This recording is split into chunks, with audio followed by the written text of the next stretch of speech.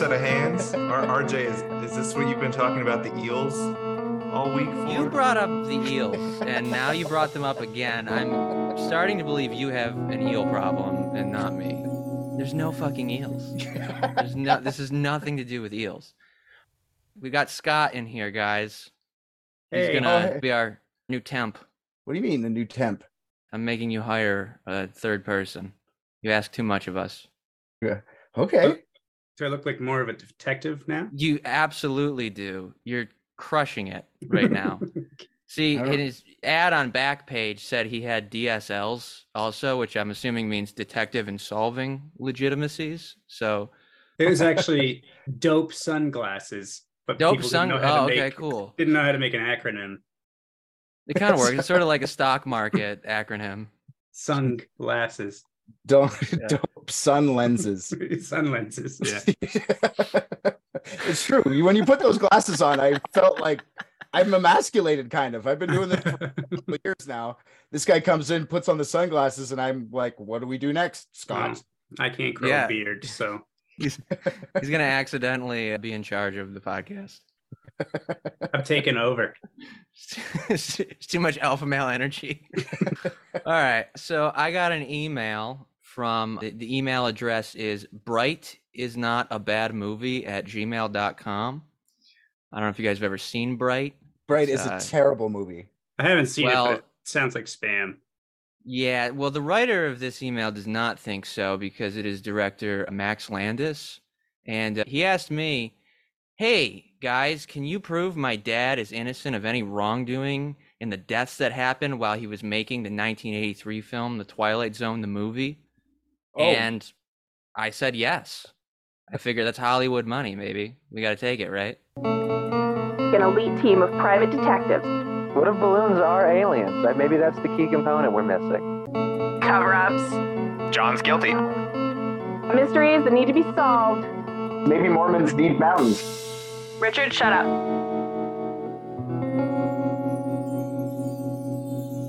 You know what? Max Landis gets bonus points in my book because what was that movie? Oracle? Is that the movie he did? Chronicle. Yes, the only good movie he was involved in.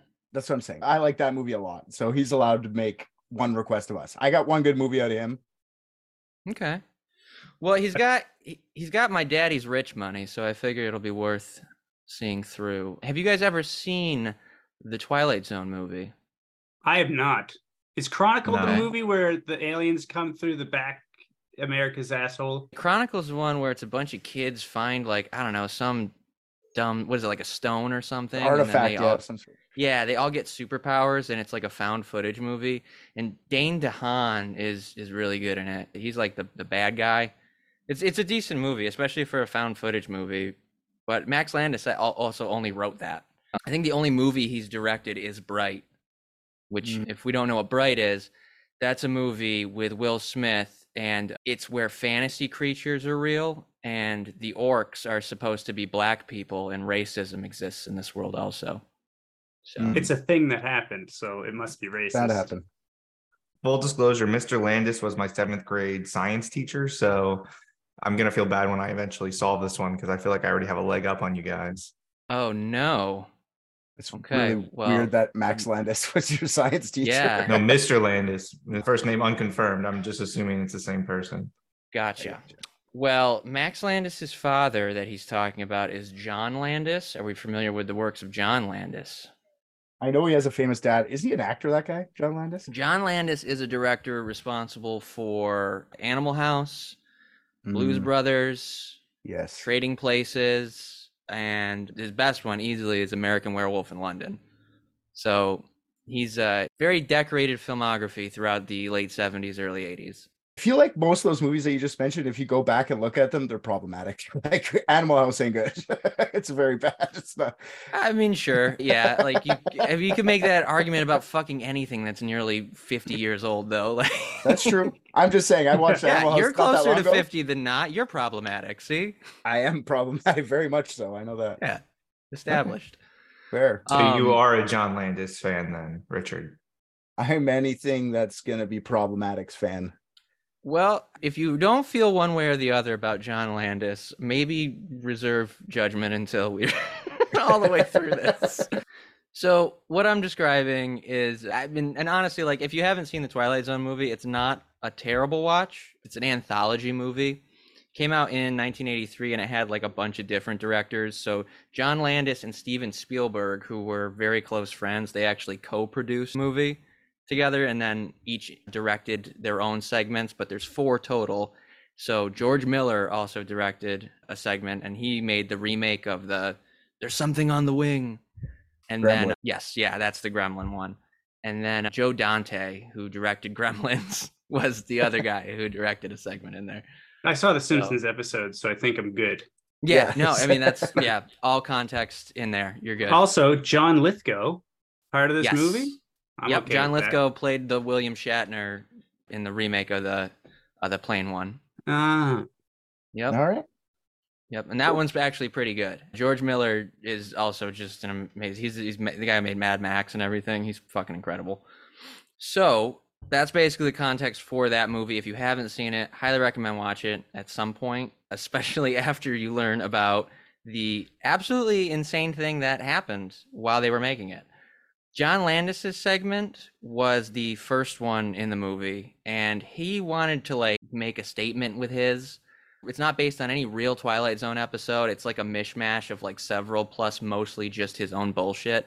And it stars a guy named Vic Morrow, who at the time was this like he wasn't doing so well because he was like a really popular TV actor in the 60s, and then he kind of fell out. But people in the 80s still knew who he was. So here's this big shot at being in another big Hollywood movie with all this money behind it. So it was kind of a big deal. It was like his revival.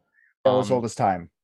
Yeah, exactly. They were trying to, dust him off and see if he had like one more in him kind of thing. And he obviously wanted it. He was fairly excited about it. And his goal was to star as Bill Connor in John Landis's segment.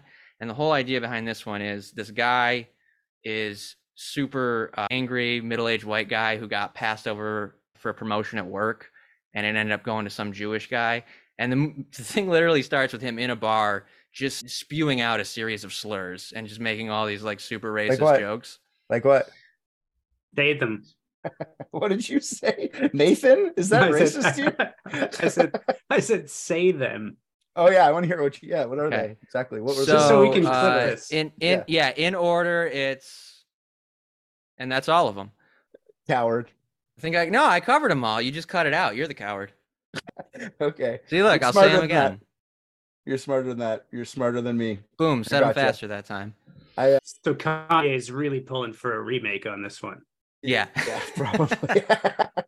And it's honestly so stupid, but like he immediately like walks out of the bar and then he looks around and he's in 1945 Germany, and there's like Jewish propaganda all over and like Nazi symbols and everything.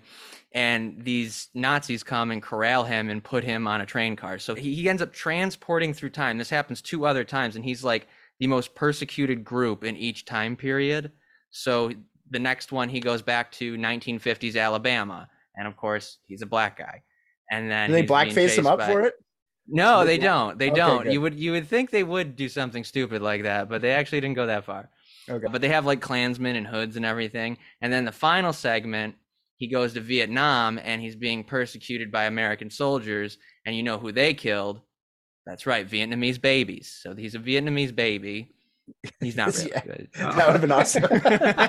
No, he's just a Vietnamese soldier. The 1983 special effects would have been great for that. Yeah. That would have been so dope. Just if you don't know what Vic Morrow looks like, you can look him up, because his head on a baby's body is one of the funniest images I can think of right now.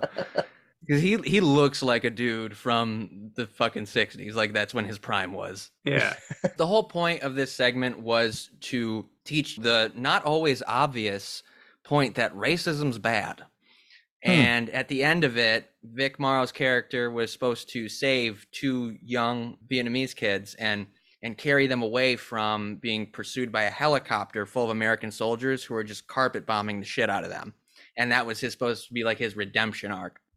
Well, on July 23rd, 1982, while they were filming this, a Bell UH-1 Iroquois helicopter flies over the scene on cue as special effects explosions are just fucking detonated all over the place. Now, Vic Morrow has these kids under his arms and he's supposed to cross knee-deep water. And as he's doing it, the helicopter just fucking drops and it decapitates Vic Morrow and 6-year-old Renee Shin-Yi Chen, and the right skid crushes and kills instantly Micah Dinley, 7 years old. Oh, great. Did they get the landed on shot a though? beam. Oh, they got it. I was going to save this for later, but, why listen to me talk about this horribly brutal thing when we can watch it on theyoutube.com for nothing? Yes. Do they actually like put this in the movie, or is this just like a clip from So this does not make it into the movie. cowards? Doesn't make it into this movie. Yeah, right. If it would have happened before Apocalypse Now, maybe. Did they just put the Apocalypse Now music behind Flight of the Valkyries? So this is what I was describing. Yeah, he's carrying the kids. Oh my God, they're in trouble. He's gonna Watch save these them. fucking explosions and how close they are. Oh, That looked like it hit him. That explosion looked like it. Oh, got we him. get another angle, guys. Don't worry. Oh, good. that was the helicopter, right? That Yep. was the end of it. Yeah. Yep. No, you'll get a good angle. Oh, Jesus. Well, we got a few more. I don't know how many times you guys want to watch children die today. A couple more. more angles. couple more Yeah, I angles. mean, it's not enough. This is what, 480 pixels. If you were giving it to me Yeah. in Yeah, it's 720, bad. I might feel a little bad, but I can't really see anything here. These are just blobs. This is what in the 80s. You said 1980. 82. And they would've been 1982. I'm not saying I shouldn't feel bad about kids dying just because it happened so long ago. I just feel like This enough is the mind one. to, This is like- the buddy shot. Oh shit! Oh, you can see the whole fucking. Yep. Oh wow. Oh, fuck. Yep. Nice. Oh. Tell you what though, the camera crews are always told keep recording no matter what, and they did.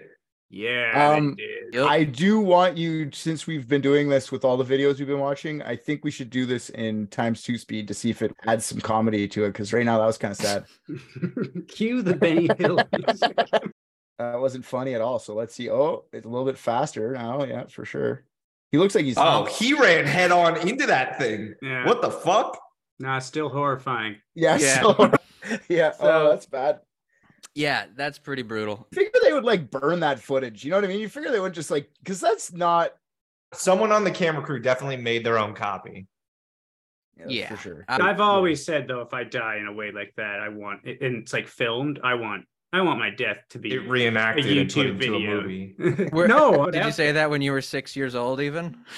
Well, I wasn't as articulate back then. Oh my God, that's so Oh, sad. Because man. now that you say that, I didn't even think of that. But there's like parents like, go with the weird man. He's just gonna carry you through the jungle for 5 minutes, and then dead. Parents are just like, what just happened?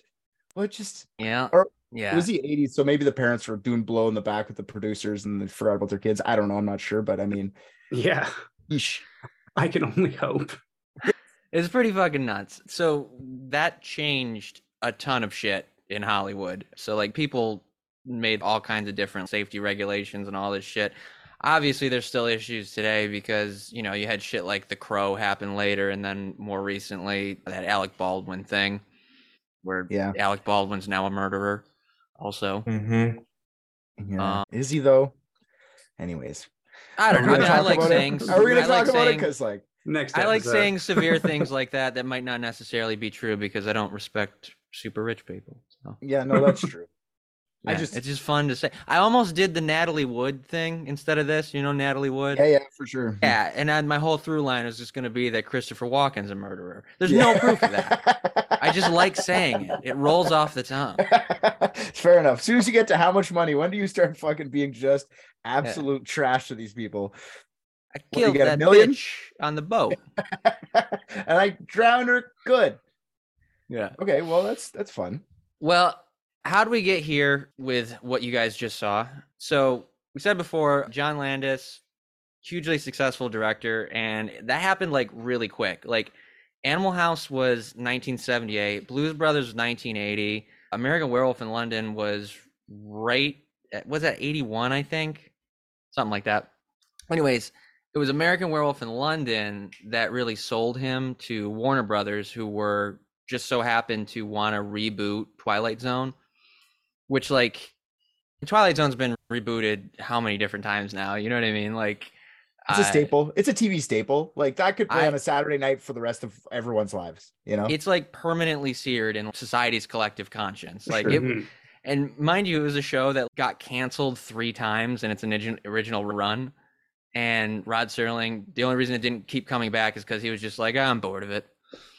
Rod Serling, by the way, this has nothing to do with anything else. I just love Rod Serling. He was born and he's from Syracuse, where I am. And he spent like most of his adult life in upstate. He died in upstate too. That dude was the fucking coolest. And I just learned he was 5'4" tall. So like the dude you see at the beginning of the Twilight Zone with that sick fucking voice is less than 5.5 feet tall. Short king.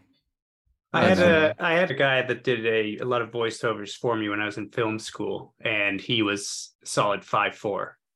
That's awesome. maybe Was it gotta be Rod small. Serling? Yeah, was it Rod No. Serling? His name is John Boschman. He does a lot of. He's a Toronto actor. He does a lot. You'll see him in a lot of like campy commercials. Good guy. I worked with him at Sport Check.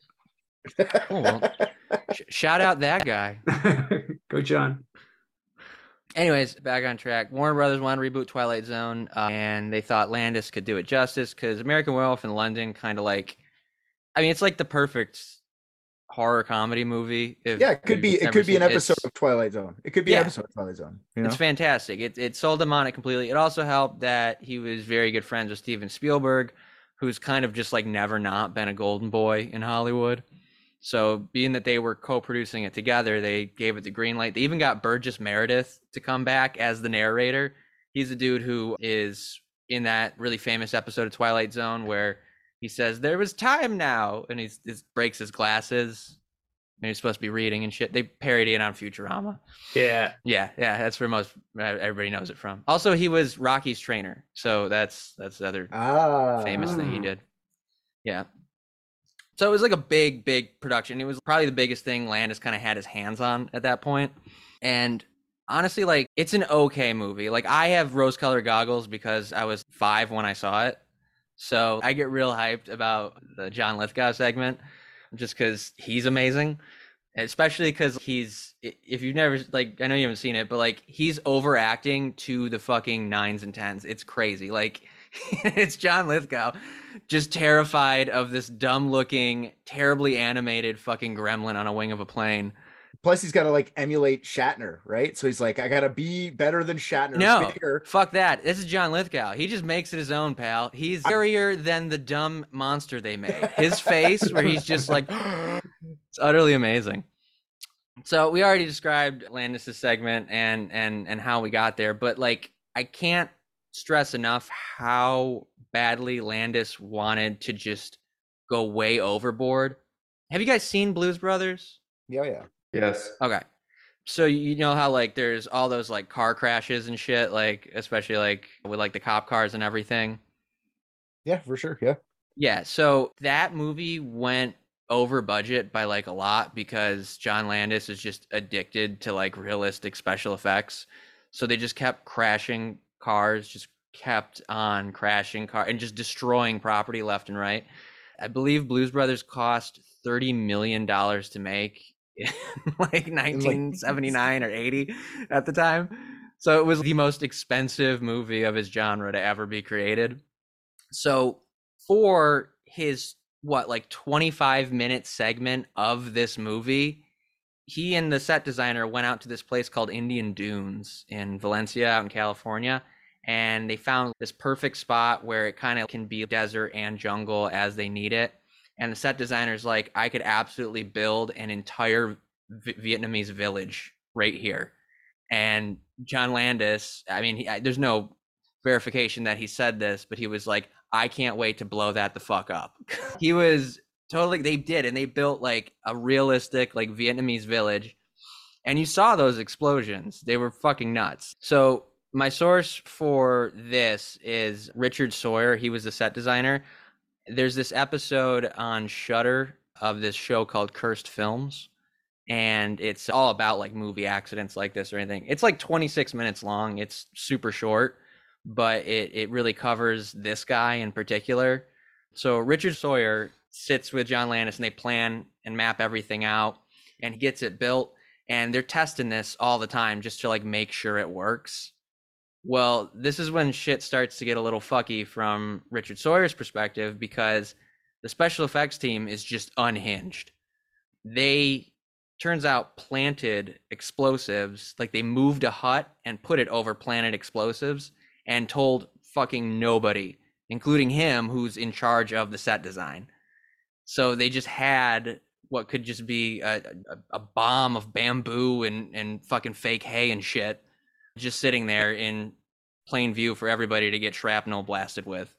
I feel like that would probably be common in the special effects explosion guys. Like, I don't think that's a rarity, especially in the 80s. I feel like these guys were loose cannons. Yeah, I mean, that makes sense. Like, they definitely like blowing shit up. But the whole point is you're supposed to have somebody in charge of that and like communicating that. And I guess like when Richard Sawyer brought it up with John Landis, he was like, oh, yeah, we'll get it taken care of. And then he never talked to the special effects team. So when he went back and talked to them, they were like, oh, it's not a big deal. Don't worry about it. John didn't say anything.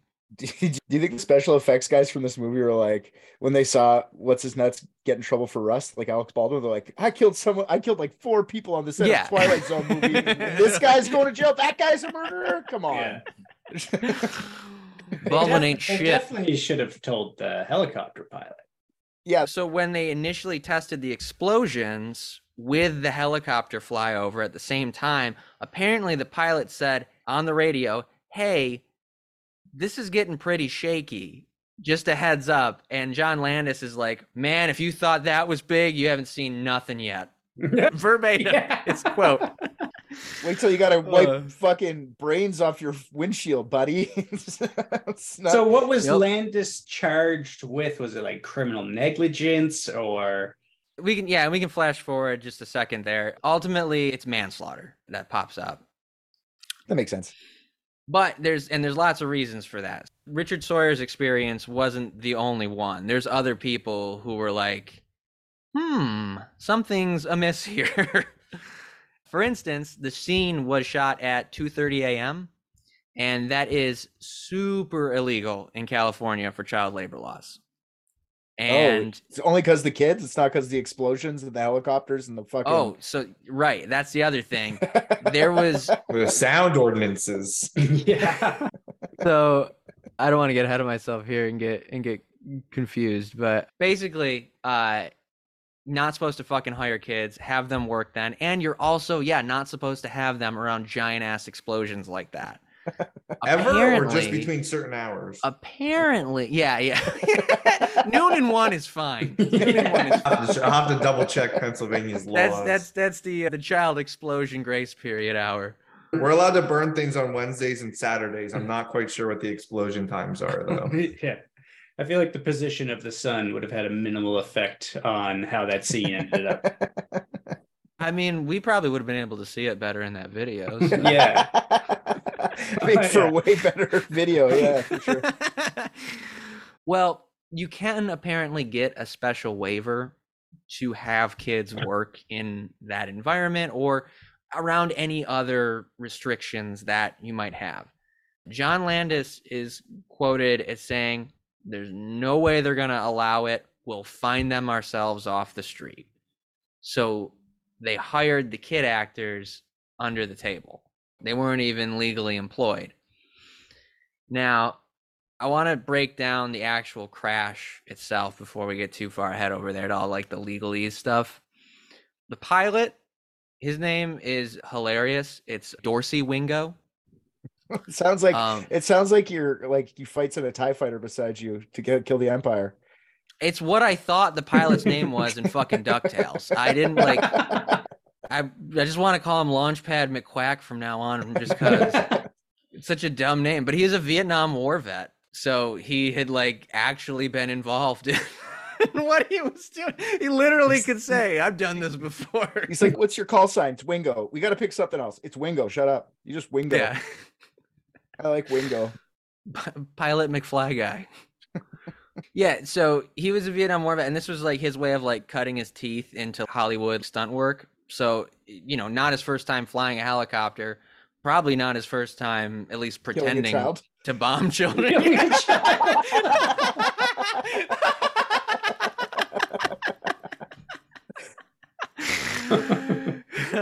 Yep.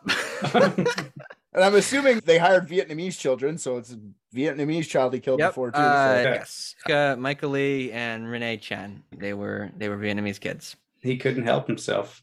Yeah, It's just nothing to do with the explosions. He's just like, did it out, and he just flies into them. He just had a flashback. Yeah. Oh, fuck. Well, it was him and 5 crew members from the film set in the helicopter itself. And the idea was he was supposed to come in and then turn so that he'd be chasing them. And Richard Sawyer had built the village so that they could do the whole shot where the camera would be stationary, one perspective, and Vic and the kids would be running towards the camera and the helicopter would be coming in over them. That was the idea. Well, apparently, as it flew through those explosives, a mortar cap of some sort flew up and busted the tail rotor. And then that brought it down close enough where the heat from the explosion delaminated the fucking blades on the main rotor, and the thing just dropped, like we saw. All 6 of the crew members were injured, but they did survive. The people on the helicopters, I should say. Everybody on the helicopter survived. I wouldn't want to. You just like watch Yeah. someone's head get chopped off. Just kill me too. I'm gonna have to deal with I that. mean, if I I don't- wasn't the guy flying it, like I'm just the guy in the back seat, I'd just be like, ooh, yeah, that sucks for all of you guys because like you're gonna Yeah. get it. I'm fine. I'm just a witness, right? Yeah. Like, You know when you're in the back seat of that helicopter, it's not in 480p anymore. You know that, right? Like it's actually Yeah. like in your face. yeah, but that guy had to like really, turn his head if he would. That's a quick action. Like you got to be like, That's true. I guess you're not watching the entire thing happen. Like you'd be all like, ooh, you'd be watching. You would have saw that first thing. You would have saw. no, that guy stepped out of the helicopter and was like, "Freaking stop! It's what 1 a.m. yeah. Oh, you guys are fucked." Straight up Union guy. Like that didn't Yeah. happen. Straight up. Usually when it's a lethal helicopter crash, I feel like it's the people inside of it that die. Yeah, that's Well, that was a Right, water that's landing. He Also, aimed for the well, water. it was a water landing and then a something else landing too. It wasn't just water they landed on. No. Bit of gray matter. Bit of child. Yeah. Let me ask you this: where do you think the parents were in all this? doing a blow in the back of the producer. Nope, In the helicopter. standing outside and watching. Oh no. Yep. Uh, So they were standing there and they watched the whole fucking thing play out. And apparently it was just stunned silence until one of the kids' mothers screamed. And then John Landis goes, "That's a wrap." oh God, this guy's got terrible timing. He just does Well, not- no, he has perfect timing. He was Well, just too ahead of his time. comedic timing, great, but In today's day and age where we're off the fucking rails, Yeah. this man would be an absolute legend. This man would own Twitter. I I'm mean, just saying, read. that's the where we're room. at. Read the room. That's a wrap. Yep. Oh, That's God. a wrap. Walk it off. Wait, both kids died. Both kids died. Yep. Both kids died, and they were the kids of both parents. Of the Yep. same, like it was the There one was parent's two all kids. 4 parents were on scene. Did Yep. they have a brother? Oh, I don't know if they had any relatives or not, or excuse me, any siblings. That's a good question. Why is it a good question? Why are you asking? No, just to see how devastating. it I was. got It's you. Like, did you just watch Yeah. the entire bloodline get cut? Wait, are we assuming that because they're all Vietnamese that they're all related? Well, I was gonna save this one. I thought they were a family. There's I was two gonna two say- families, two families, Oh, two different two kids from two families, families. sorry. Yeah, yeah. Okay, That's why there's okay. 4 parents. Four I was parents, gonna right, save sorry. this one for later, but I'd be based on our conversation. It fits here. Micah, the 7-year-old boy who this feels cruel to say, but I fucked up earlier, and I did not correctly say who was decapitated and who was crushed. Oh no. Yes. Let's hear it. It was Mike who he and Vic Morrow were both cut by the rotors, and Renee was crushed by the skid. Daniel Lee was Micah's father. Basically, the way that these kids even got involved here is that their uncle, Micah's uncle, knew the production secretary and found out, because it was all hush hush, that they were looking for kids off the street, and he recommended them because he was friends with the other parents. So they got these two kids and just kind of like snuck them in here. Well, Daniel, Micah's father, was actually an immigrant straight off the boat from Vietnam and survived the Vietnam War, meaning that he climbed his way all the way to the land of wealth and excess and got his family all this safety and security, only to watch a play pretend version of what he lived through murder his son. Oh, isn't that the most fucked up, crazy thing? it's the worst irony. Yeah. I mean, honestly, you got to fucking hand it to Landis. He really killed the realism. Yeah. If that feels like it should be an Alanis Morissette song, but just too wordy. Your kids decapitated, a helicopter reenactment. Isn't it ironic? Oh, fuck. Oh my God. That is, and like, how much, do you know how much they got paid? Like the kids, like under the table, like what's their payment for dying like that? Like, what do you risk your life for? It wasn't under the table, it was under the water. Well, yeah, we'll touch on that. I'm gonna back up a little bit. Right. So, no, you're good. In the aftermath of it, John Landis went to all three of the funerals, and it's imagine he just didn't go to one of them. He's just like, fuck that other 7-year-old kid. Fuck that kid. Yeah. well, it's also very scheduling important. conflict. Yeah. It's very important to know that he was explicitly not invited to any of them. No kidding. According to Vic Morrow's close friend and like his actor buddy from the show he did, the show was called Combat years ago. This guy's name is Dick Peabody. He has this big long write-up. It's very interesting. He said that Landis showed up unannounced, walked up to the podium uninvited, and gave a rambling eulogy, unplanned, unrequested, unwanted, and shocking to Vic's family and friends. His mere presence at the funeral was offensive to them. He did this, presumably, on the advice of his attorney. He just finishes up this big long eulogy. They close the casket, throw the little bit of dirt on the fucking grave, and he just goes, "That's a wrap." Almost. Oh no. Oh God. The through line of his big speech, and there's video of this, you can, at least I saw it in the documentary thing I watched. He says, "Tragedy strikes in an instant, but film is immortal." Oh God. He's not wrong. We're watching this 50 years later. I'm just saying. No, yeah. Still, he said that at the funeral of a man he killed while filming him. And 2 children. Yep. Could you imagine though? Because back then it kind of would have been hard to set up, but nowadays I could kind of just pull up an iPad and click play and we could watch the video like back through as I gave that delivery.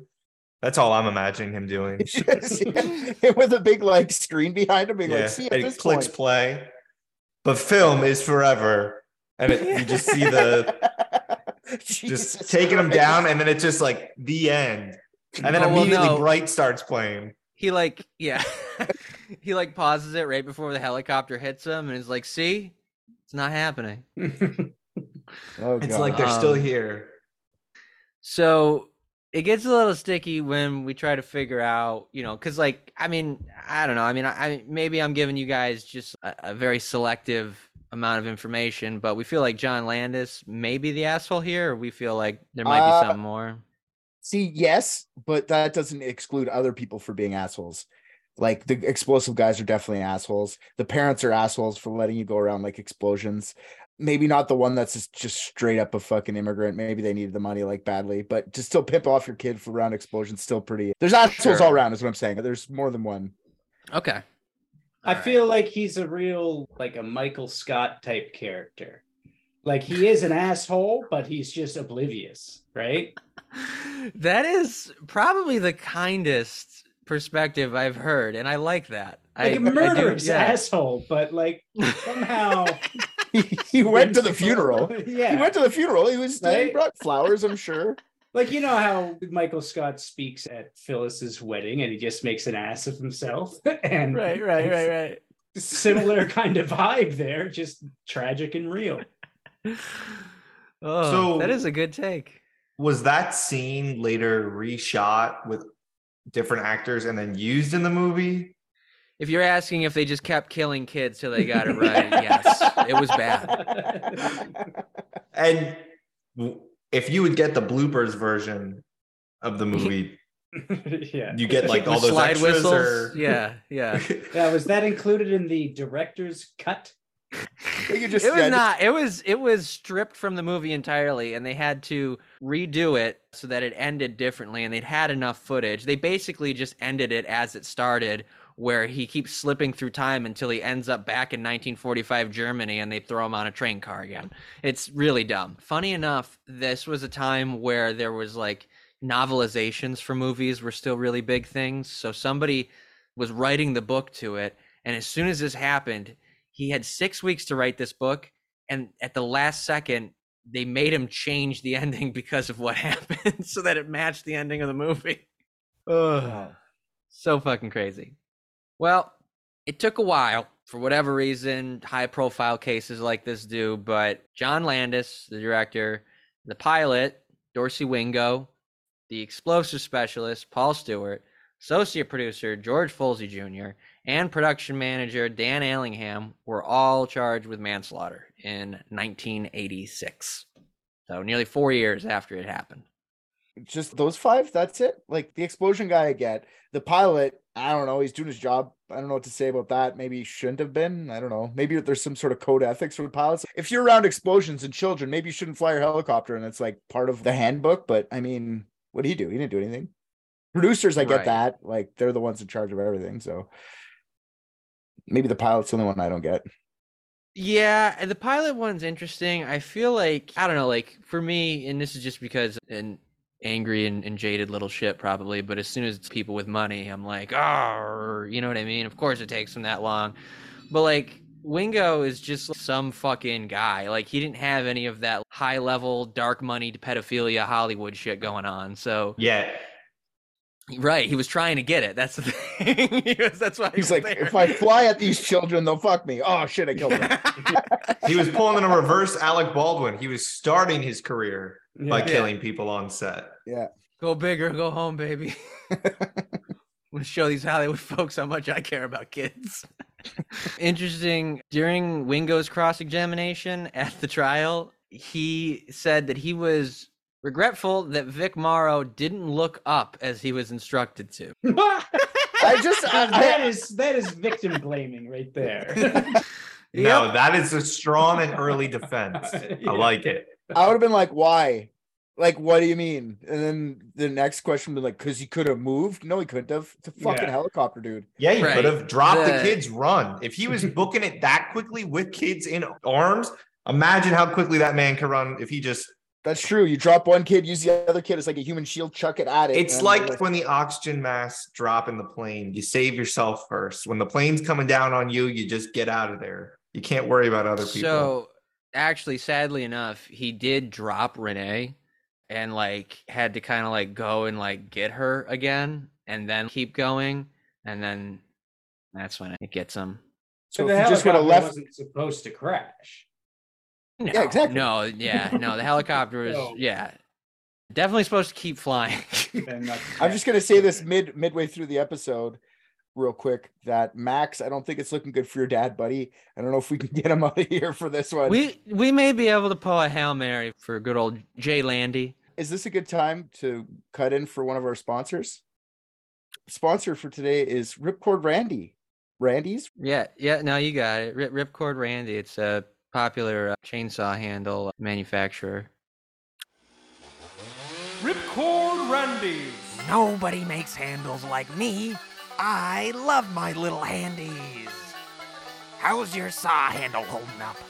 Lost a limb 'cause you lost control? Got a slippy grippy that just won't sticky? Need something sturdier? Firmer? Gotta try Randy's Handies. Ripcord Randy's. Low on cash? Ain't nobody can beat me. I'm practically giving out handies for free. Ripcord Randy's. Located on... Ripcord Randy's. Located... Ripcord Randy's. Located on I-90 behind a huge-ass pile of wood. You gotta saw your way through the pile, then it's just a 16-mile walk to... Ripcord Randy's Chainsaw Handies. So Wingo says it's Vic's fault. And the prosecution has a field day with that. They say that, oh, they've been blaming everybody and now they're going to blame a dead man, this and that. So bad look for him, 100%. But also think of the range of motion that Vic's head probably had after he got hit, at least. I mean, I wonder if so did they it's get too it? little too late, but he definitely could have looked all the way behind him. Yeah, did they get him right on the net? Was it on the head or on the neck? Because, like, you know, when they I'm not say sure. I you haven't get been cut able to off? find and I'm not proud to admit that I've tried to find out, but yeah, Well, I maybe didn't my point get... is, if you got it through the neck, you might have actually been able to see for that like last couple seconds before he actually lights out. You know, Well, they say- Just like a, yeah, oh, I should have moved. yeah. I mean, we realize it's like you said. There's no fucking way he was moving out of the way. They were full of shit. But you did say that he did drop the girl and went back to get her. But maybe if he just would have let that little girl die, he could have saved the boy and himself because he would have just kept going. I don't know, man. I like. That think it helicopter didn't skid, dude. Honestly, it just kind of flopped, right? Right, and I think it just would have changed which part of him, like, did he get crushed or decapitated? Because those were the two options. One of the kids got crushed, the other got decapitated. I think it was either or. I don't think there was a third option. Fair enough. So the defendants, the director, all the production people, their defense claimed that explosions were detonated at the wrong time. But a cameraman. I got a quick question. Did they all go to court at the same time? Or was it like 5 separate trials? No, it was all the same trial. They were all on, yep. So I don't think anyone was rolling anybody under the bus. I think they were just trying to roll underlings under the bus because there was nobody they could point to. They're just trying to take the heat off themselves. Yeah, that's why I was wondering if they're just trying to blame the explosive guy. And then when the explosive guy's trial, he blames the producer, and then the producer blames John Landis. No, and they all just blame each other till no one goes to jail. It was all one trial. So they said that the explosives were detonated at the wrong time, but a cameraman on the helicopter named Randall Robinson testified that Dan Allingham, who was one of the defendants, told Wingo, "That's too much. Let's get out of here."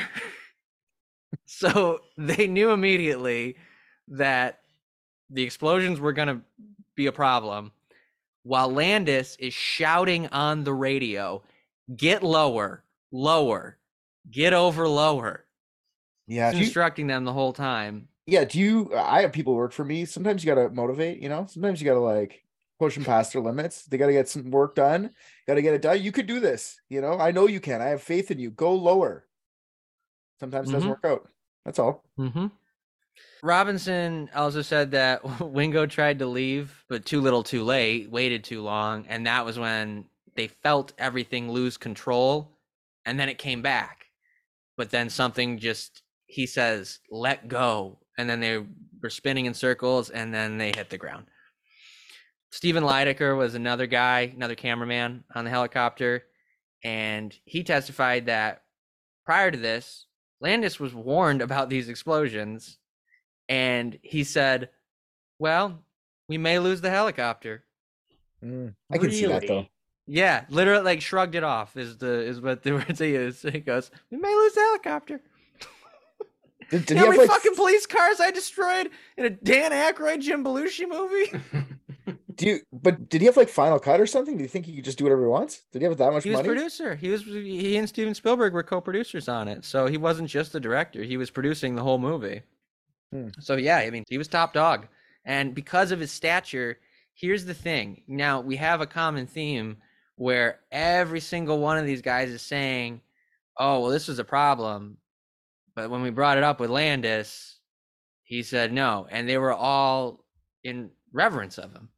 Here's this like hotshot director who's kind of making everything happen for them on this set. I mean, maybe that's part of the systemic issue with Hollywood or whatever, but it seems like everybody was willing to go along with this guy because they were looking to him to figure out how to get this movie made. That's not to like help John Landis. No. That's to like further yourself. I'm gonna be in the fucking remake of Twilight Zone. It's that fucking showbiz bullshit. You know what I mean? The pieces of shit whose asses I kissed at the Funny Bone when I was hosting for them, just trying to be like all the way there. Oh, can I do anything? What are your credits? And meanwhile, they get up and it's shitty comedy. It's, they're mean to the staff. They're mean to you. But you try to do everything you can to please these people because it's like, oh, there's my access to that maybe that next step. Yeah, but you always forget that they're going to like the shitty $60 hotel room and eating a peanut butter sandwich for like the next 6 months. They're not that good. You know what I mean? Like fuck that shit. No, they stayed at a very nice Embassy Suites. Okay, listen. I hosted for Bert Kreischer. And, different Bert, but yeah, sure. That's not everybody. Like, there's Bert Kreischer, sure, but like all the touring comics, they have shitty lives. It's not a great life. I don't think Bert, and I'm not going to say that. So, for instance, like, oh, Bert Kreischer is an asshole because of this. I'm just saying it was a bad experience because he was in a rotten, terrible mood and wasn't very pleasant. But then also, like, hey, RJ, hold my shirt. Yes, is aware, dude. He fucking. This is.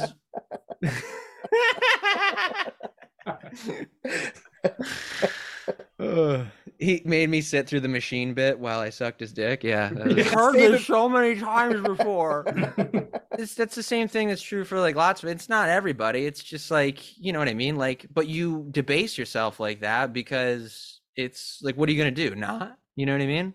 Yeah, I know it's part of the game. It sucks. That's the shit. Yeah, like when you're. I mean, like maybe like like once you're featuring or once you're also headlining and stuff, it's different. But I don't know. This sounds like some real Harvey Weinstein stuff kind of justification though, right? It's like, kids on set, explosions in a helicopter, but we all knew it was a bad idea. We just went through it. Yeah, really. It's that fucked up power dynamic. At least that's what it seems like to me. So this guy, this cameraman, Randall Robinson, that was on the helicopter, same thing with Stephen Lydecker. That's when they start to say, because they get called in. They're not even defendants, but here they are testifying, all this stuff. Well, then they get Micah's father to testify. And of course, he gives his whole spiel about being an immigrant and everything that we talked about earlier, which is, got to fuck with everyone's head. But he also says that he was there and he could hear Landis saying lower, lower, lower while they're seeing these explosions play out and how low the helicopter already was. I mean, it was supposed to start at 25 feet. How much fucking lower are you supposed to get? I mean, it didn't look like it plummeted for 10 seconds out of the sky on top of them. No, it looks like it's pretty close to the ground, which that guy, okay, now that you're saying that, I'm thinking about the pilot. Like, he probably should have known not to go down so low. He probably should have known that. We're not on Team Wingo. I'm still kind of on Team Wingo, but he also does have like, he's a pilot first, then like SFX guy. Like, you should probably know not to fly her, even without explosions. He should probably know better in certain ways. But at the same time, I get the pressure coming from your boss. This is his first job in Hollywood, so I'm still on the side. Yeah, he wants to get in. The director goes and puts a note. Doesn't handle direction well. Yeah. Then it's done for him forever. Yeah. Well, I believe it was. Anyway, I don't think he needed a negative comment card. He punched that ticket himself. Daniel Lee testified to that. He heard John Landis instruct the helicopter to fly lower. And then all four of the parents testified saying no one told them anything about any explosions. All they were told is that it's going to be, totally safe. It's just going to be loud. You remember when you escaped Vietnam? It's going to be kind of like that. Don't worry about it. It's no big deal. No big deal. You're here. They'll be fine. Man. That's rough. Yep. So the lengths they went through just to get like why did this is the question I have. Why did Landis need children so badly? he knew they weren't racist. He wasn't racist. But why didn't they just use why didn't he just carry like dolls or like For something sure. fake like that scene you cannot see if that's kids or dolls. That could have been dolls. No. Totally agree. We could have just had Vic Morrow gone, who nobody knew who he was. So, or they could have got like Mickey Rooney's son.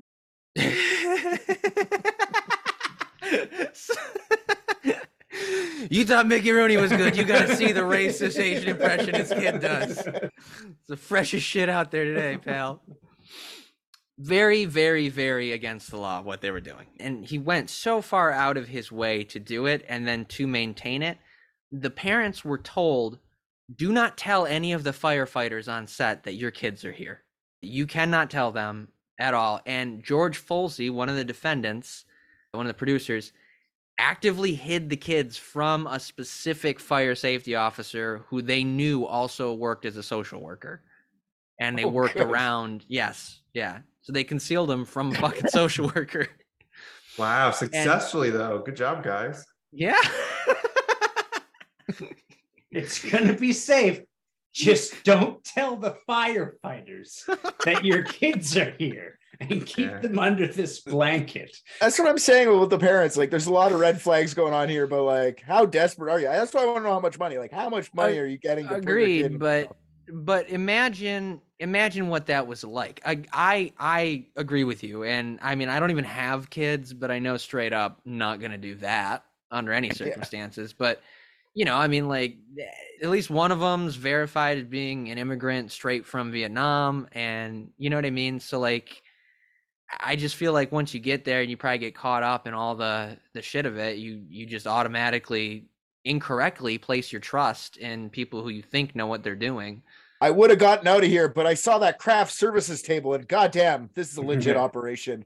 Like, what? Like, I don't get the thing that's going to keep you there. Like, I guess the glitz and the glory of being in a Hollywood movie. You're going to be a star. So yeah. It makes the casting couch seem less horrific. It's like Harvey Weinstein wasn't so bad. He wasn't murdering children. You're making the second Indiana Jones movie, and I need a little Asian kid. So if you guys are really good, you could be short rounds. Yeah, that's right. And we'll only ignore you for 2 decades, and maybe we'll give you an Oscar. So yeah, they went farther. And my kind of question is, like, if John Landis knew that none of this was gonna be okay with anybody in any official capacity, aren't you kind of admitting to yourself that maybe it's a little unsafe? Like, nah, you're the director, you're the producer, you're God. You just think everything red else, tape. Everything else is just a bill. You know what I mean? Like, pass me the bill, send me the bill. Well, happy ending, everybody. In 1987, only 9 months later, all of the defendants were acquitted on all of the criminal charges. Oh, thank God. What's his nuts? He's their them, lawyer. Yeah, apparently the jury felt that the prosecution didn't give a compelling enough argument to warrant a conviction of manslaughter. I mean, I heard the jury forewoman say basically that, and it just, I don't understand how. I mean, it seems like, to me, it was negligent, but it's Hollywood, baby. Hey, I was a juror in your trial, Mr. Landis. Here's my card. Call my agent, and maybe we can set something up. I think, I don't know, like, I mean, tell me if this is crazy, but like, maybe it was just like one of those things where like they like, I don't think you can overcharge. Like, manslaughter's like what, like diet murder, right? You know what I mean? Accident. Like, it's not oopsie daisy. It's an oopsie doozy. Didn't mean to. He did it though. Right. So I don't know if you could like overcharge, but like, I don't know if it was just maybe they did that, because you know that happens sometimes. They like go a little too hard and then they can't get them on that. Well, like, I mean, I'm just looking up the difference. They definitely should have went for, I don't know if this is the same, this is a US site, but involuntary manslaughter is the unintentional killing of someone due to negligence or recklessness.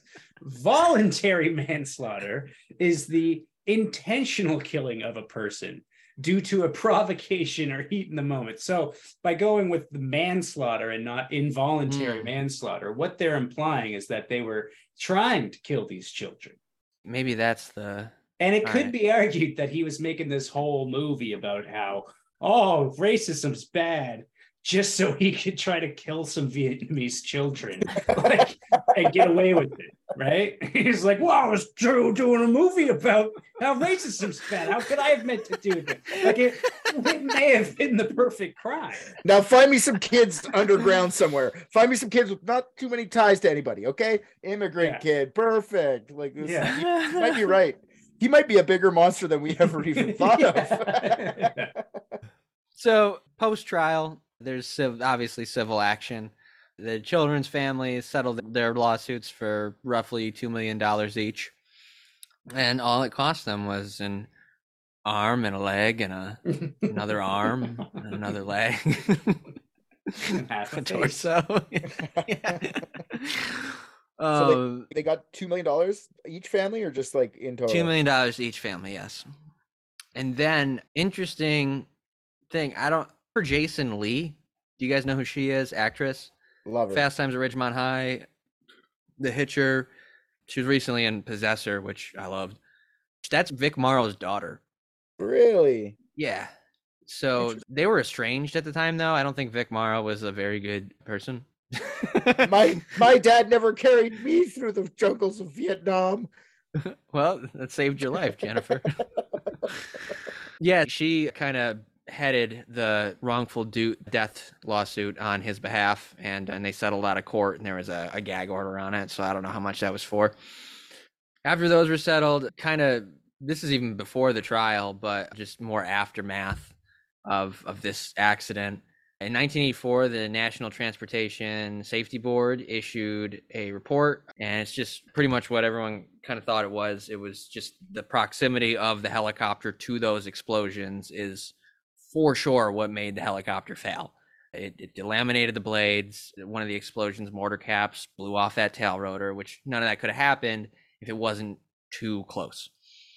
And that it was more than likely something like that would happen due to a failure of communication and coordination between the pilot and the film director. That's, an official report on it that happened before the trial, but still really had no bearing. The FAA had at the time recently instituted regulations for how aircraft were to be regulated during film and television. However, they only covered fixed wing aircraft. So it seems like a pretty big loophole for the FAA to fuck up. They just forgot about helicopters. Every action movie has helicopters. There's never like a fucking fixed, sometimes I guess, but like helicopters are more of a mainstay in action movies and shit. You see them more in film, I find, right? Oh, yeah, for sure. Yeah. So you figure that'd be the first thing you'd cover. Yeah, I mean, it's a pretty big fucking oversight on literally America's airline office. So they did amend it, and the language went in there pretty ASAP, basically just including helicopters. Screen Actors Guild and the Directors Guild of America and Warner Brothers all kind of instantly enacted safety practices like, that may have seemed overboard to the likes of John Landis, but we're talking sending out notices, trying to create like these kind of like pseudo whistleblower lines so that there was accountability for anybody who was doing something that was seemingly unsafe. They would have given people underneath Landis maybe an avenue to kind of tattle on him for things that they had seen. And between 1982 and 1986, when they enacted all of these policies, film set accidents fell by nearly 70%. Shocker. So, yeah. Wow, you put safety measures in and they work, huh? Shocker.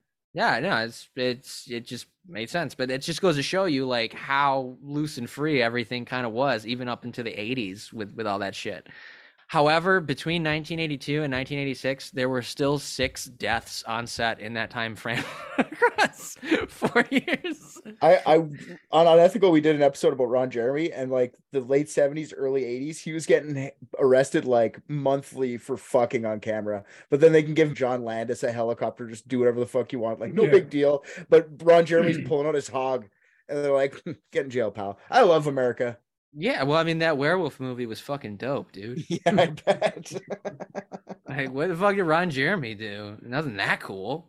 I don't know. Nothing like fucking chicks. A lot of them being able to come on Countdown. What are you, 14? I don't know why people keep. That's the second fucking time. chicks is way cooler, bro.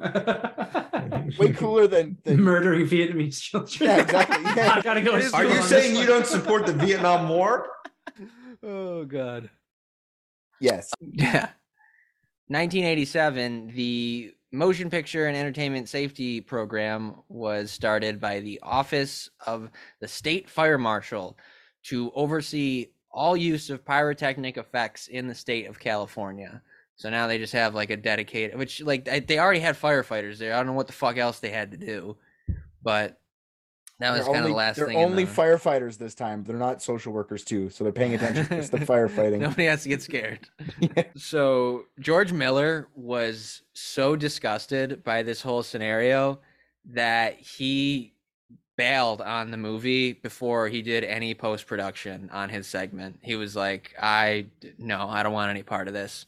So Joe Dante stepped in and just did all of it for him, which like, maybe I'm the only one who finds this funny, but Joe Dante does not have a stellar filmography. He's got Gremlins and then Gremlins 2. Like, so it would be just like fucking bootlicker Joe Dante to just be like, oh, I'll take care of it. Anything. You're gonna pay me for George's part, right?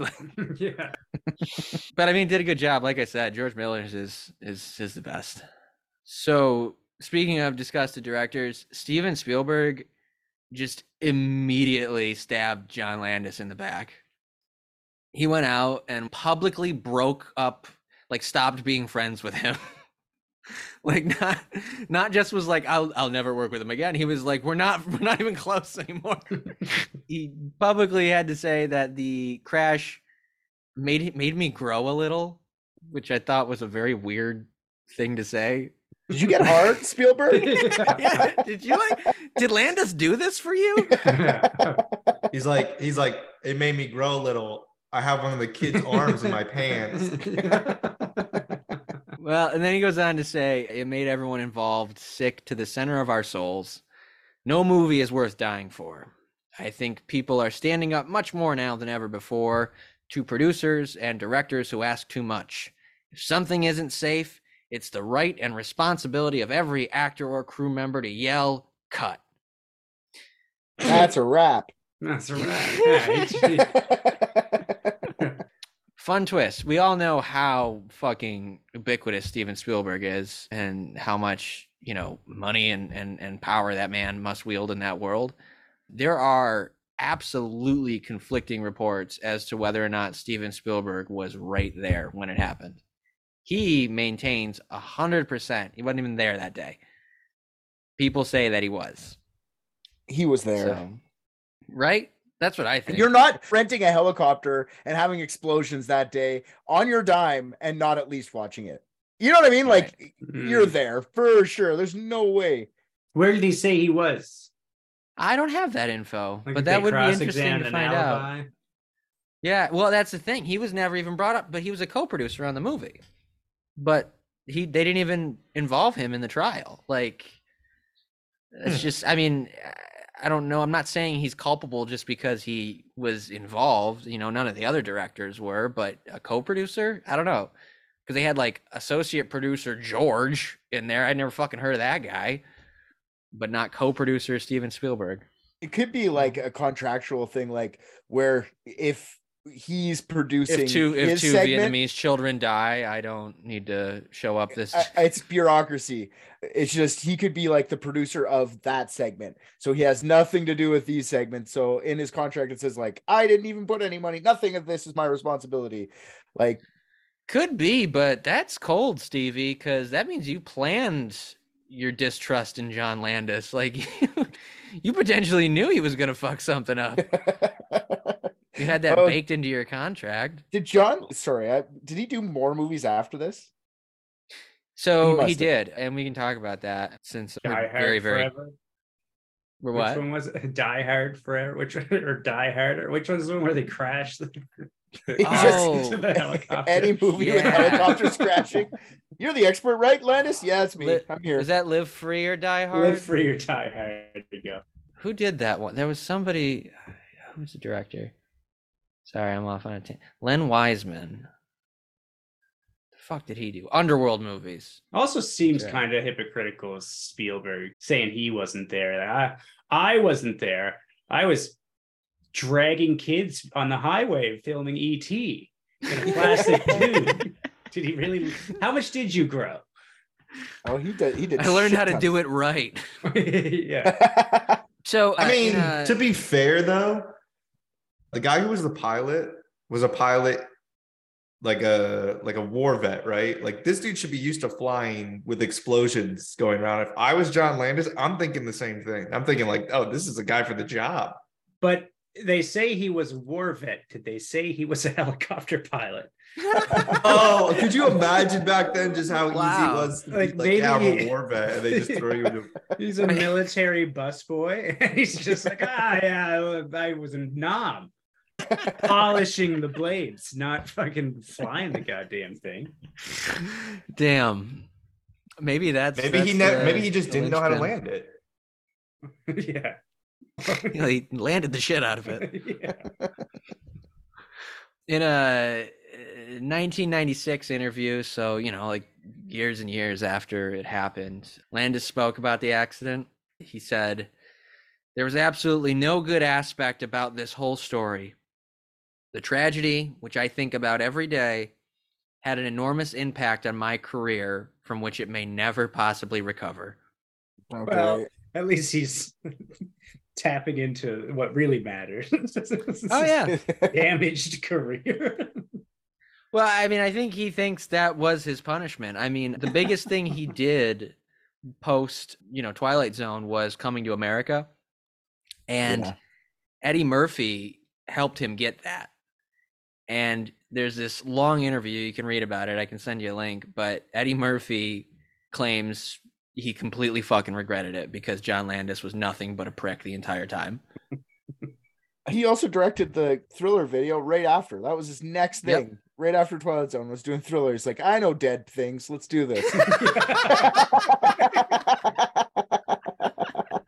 to hire the kids to be the zombie dancers. Yeah. I got lots of kids for you, John. We got lots of kids. Oh, fuck. Yeah, no, that's interesting that, his career took a fucking nosedive after this, though. You're right. Like, nothing. I'm looking at Blues Brothers 2000. Honey, I Shrunk the Kids, the TV show. Like, who cares? He's not, and he was Spielberg caliber back then. I mean, and you look at Spielberg now and you look at John Landis now and you see, you know what I mean? Like, maybe he wants to remake Trading Places and he thinks Spielberg ought to have gone down for it. But I mean, I also think Landis is verifiably a fucking cunt. There's all these reports of him just being an asshole, and I think it bit him in the ass. Well, I think the only thing he's guilty of is trying to get a great shot. That's true. Get that helicopter lower. Well, and that's the crazy fucking thing. This is the other thing that I forgot because I skipped around a little bit, but he was so hyper addicted to this like he had this realism fetish that made no sense. They had a scene where Vic Morrow comes upon like this group of American soldiers, and it's supposed to be like where we realize they don't see him as a white man, so they just start fucking firing on him, and he like dives out of the way like seconds, like a split second before they just start spraying bullets, and the vegetation and like all like the faux jungle shit in the shot just gets absolutely shredded because they used live ammo, and they actually had him there connected to a harness that they just yanked him out of the way before they just started firing on the spot where he just was. Man, I was born in the wrong fucking time. This sounds like a literal blast. Ah, You can still do it. I mean, not Yeah, the killing right. kids part. They not still the killing make kids, Vietnamese but the kids. You rest can of still it- murder some. the rest of it is just so great. Like the guy got to fly a helicopter into the ground. He probably was involved in shooting. He was just the war vet, right? Like just around there. He was probably shooting the gun. They're having a grand old time. God damn. Yeah. That's how people die for sure. So I want to see the Rust fucking cut now. Like, you think they have that on film? Probably. Well, yeah, probably. 20 years from now, there'll be an episode of fucking TV Nightmares or whatever the fuck you said that show's called. Or a sad episode of Private Dicks that we're still doing. Yeah. It's crazy how easily you could find that on YouTube. And I bet the Alec Baldwin one, they do everything they can to keep it off. Yeah, for sure. It's just not old enough. Tragedy plus time. Yeah. Comedy, right? That's comedy math, right? So yeah, this will Yeah. eventually. That's sure. why John Landis is fucking undefeated. He was playing the long game. He's like, oh, my career will never recover. He knew he would come full circle, and the shit he said would be hilarious. Yeah. Maybe he's only 75. Maybe he comes out and makes a parody movie of the whole thing, and it just crushes. Crushes. Yeah, that's the title. Crushed it. Yeah. Crushing it. Crushing them. I know I'm very biased just because of how much time I spent in this, so I'm convinced it's John Landis and pretty much exclusively his fault because he knew what he was doing. I mean, like, I don't think he knew he was going to murder kids, but I think he didn't care. I'm going with Jennifer Jason Leigh's dad. He didn't look back. Could have just looked back. Would have been the end of it. Should have looked up. Should have looked back. Vic Morrow should have looked back. Also, I'm just joking, but yeah, John Landis, piece of shit for sure. But I also want to make mention that Max Landis got me too'd. So I don't know if we're solving this guy's problems. That was that was my thing actually. Even if we did turn around and just double down and prove that John Landis is a piece of shit, I was gonna say that, hey Max, we accidentally also proved that you're for sure a rapist. So maybe he'll pay us anyways. He probably will. I mean, like, look, I don't know if you know, I've seen a picture of him, but he looks like a cartoon drawing of a school shooter. Yeah, that's like how many. Okay, there's a whole show about this, like deaths on set. Like, how many fucking people die on set? Oh yeah, it's crazy. Shocked. Yes, huge ups to Cursed Films on Shudder. That shit is awesome. The Crow one's really good too, which I knew about, but I didn't know exactly how Brandon Lee died. It was like a bullet, like a fragment, right? Not actually a full bullet. They just like had a. So yeah, it got they put real bullets in there, and well, they have like these things that are like dummies that go in like the cylinder so that you're not looking at it. It doesn't look hollow. You know what I mean? Because you can see in a revolver. So they put those in there, and somehow one of those got stuck in the barrel. So then when they switched it out for blanks, they just made a bullet with the two different pieces when he fired it. So yeah. And then I know there was one on The Dark Knight. I know some fucking stuntman died on making The Dark Knight. You know when the Joker fucking posse are all running away from the cops in the car chase? There's a point when they do like a 90-degree turn, he turns, but the cameraman was out the window filming it, and he fucking missed the turn. The cameraman just fucking got smoked on the side of a truck or something like that. He fucking just died. So there's one on there. You don't know about lots of them. Somebody killed themselves from having to watch Maggie Gyllenhaal do the same take too many times. I'm done. I blame Vic, but I also blame the children. Ah, okay. Well, added element. They died, and if they hadn't died, then nobody would have died. So they're somehow culpable. And scrolling through IMDb here, they don't even have a fucking profile. So they clearly weren't acting professional. Like, they never should have taken this job.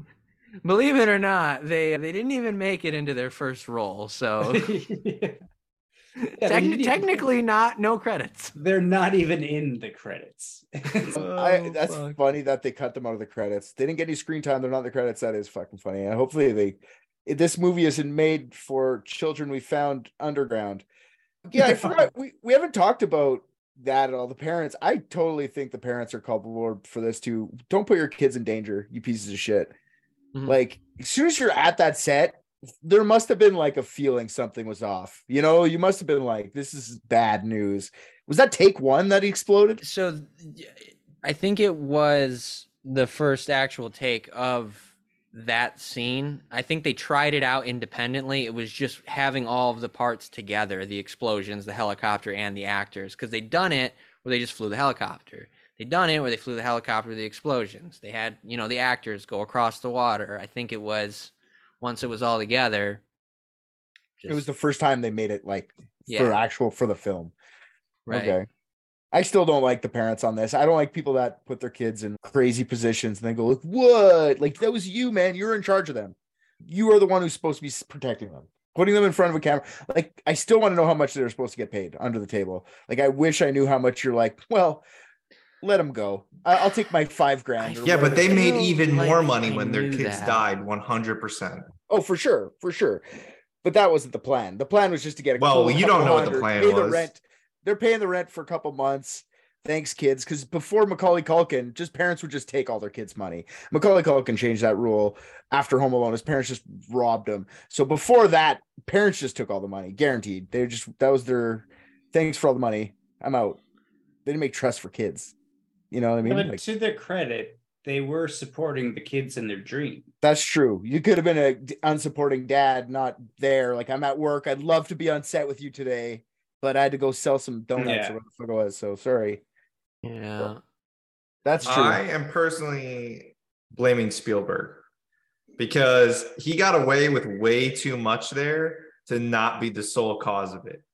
If you look at his net worth versus John Landis, it's like 4 billion versus 150 million. That's a fucking cover up. They were like, protect Steven. John Landis is a patsy. Is that what we're saying? 110%.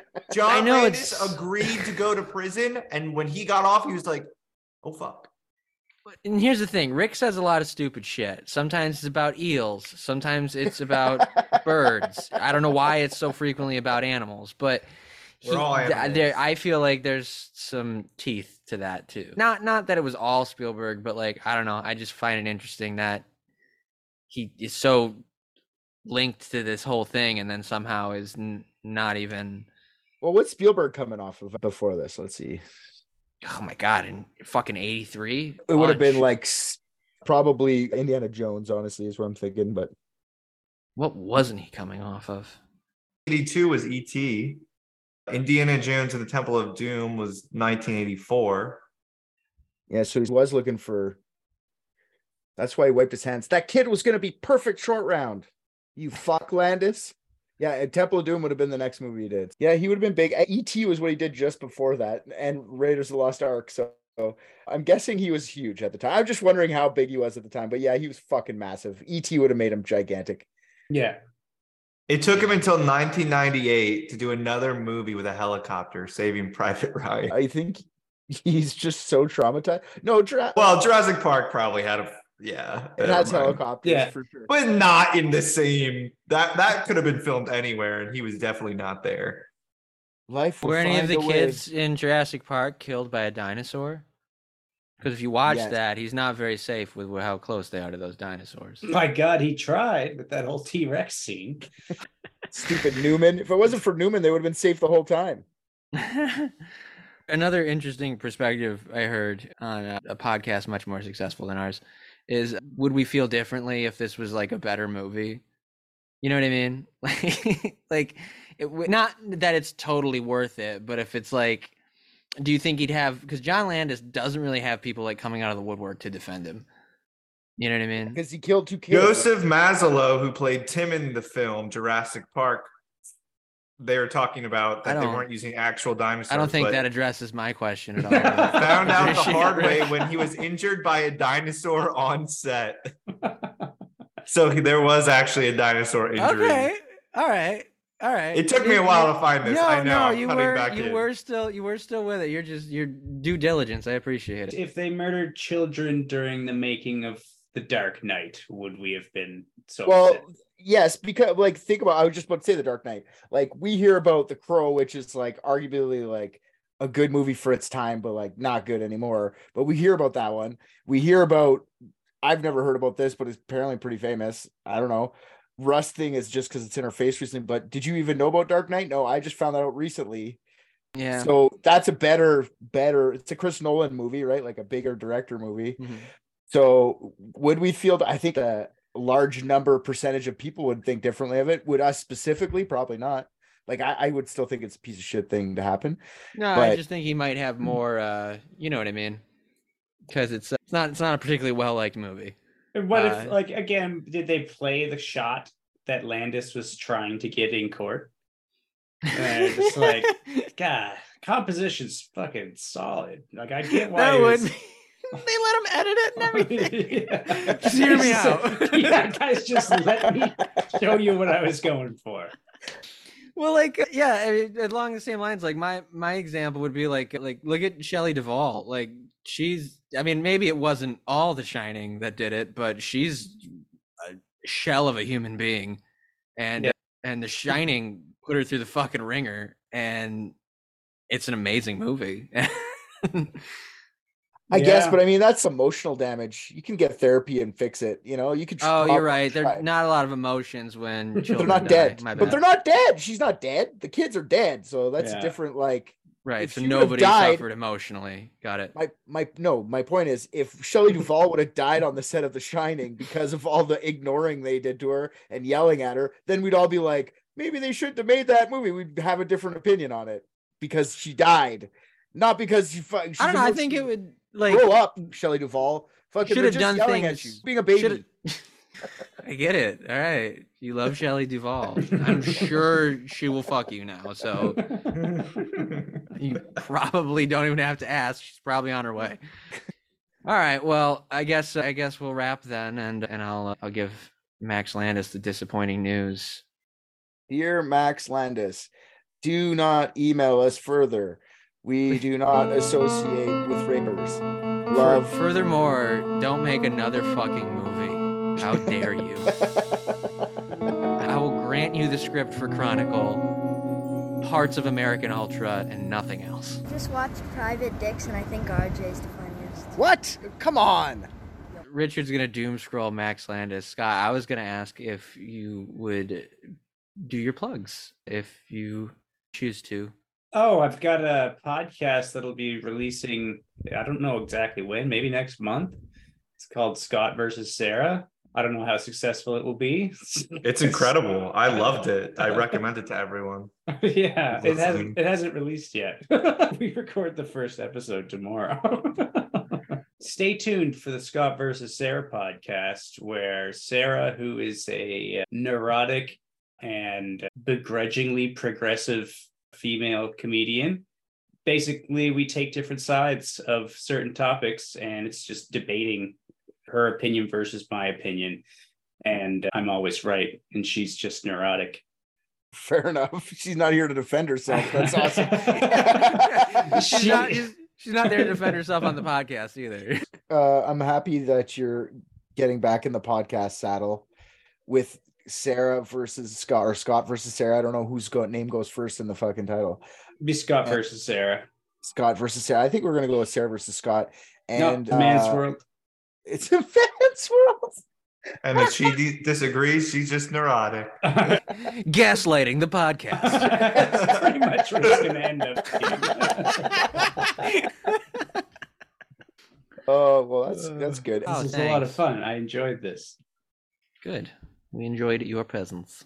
Is Scott now full time, or are we firing him after this, or we're keeping him on? What is he gonna do? You gonna answer phones, or he's a detective, dude? He's all right. Yeah. He's a better detective than I you got the are. glasses. That's true. Yeah, okay, that's well, all he needs. Welcome to the team. I thought you had to be named Richard. That's how we hired people around here, but welcome to the team, Scott. Well, that's what I was just realizing about halfway through the episode. But I didn't want to interrupt us. I finally understand the name Private Dicks. Oh, yeah.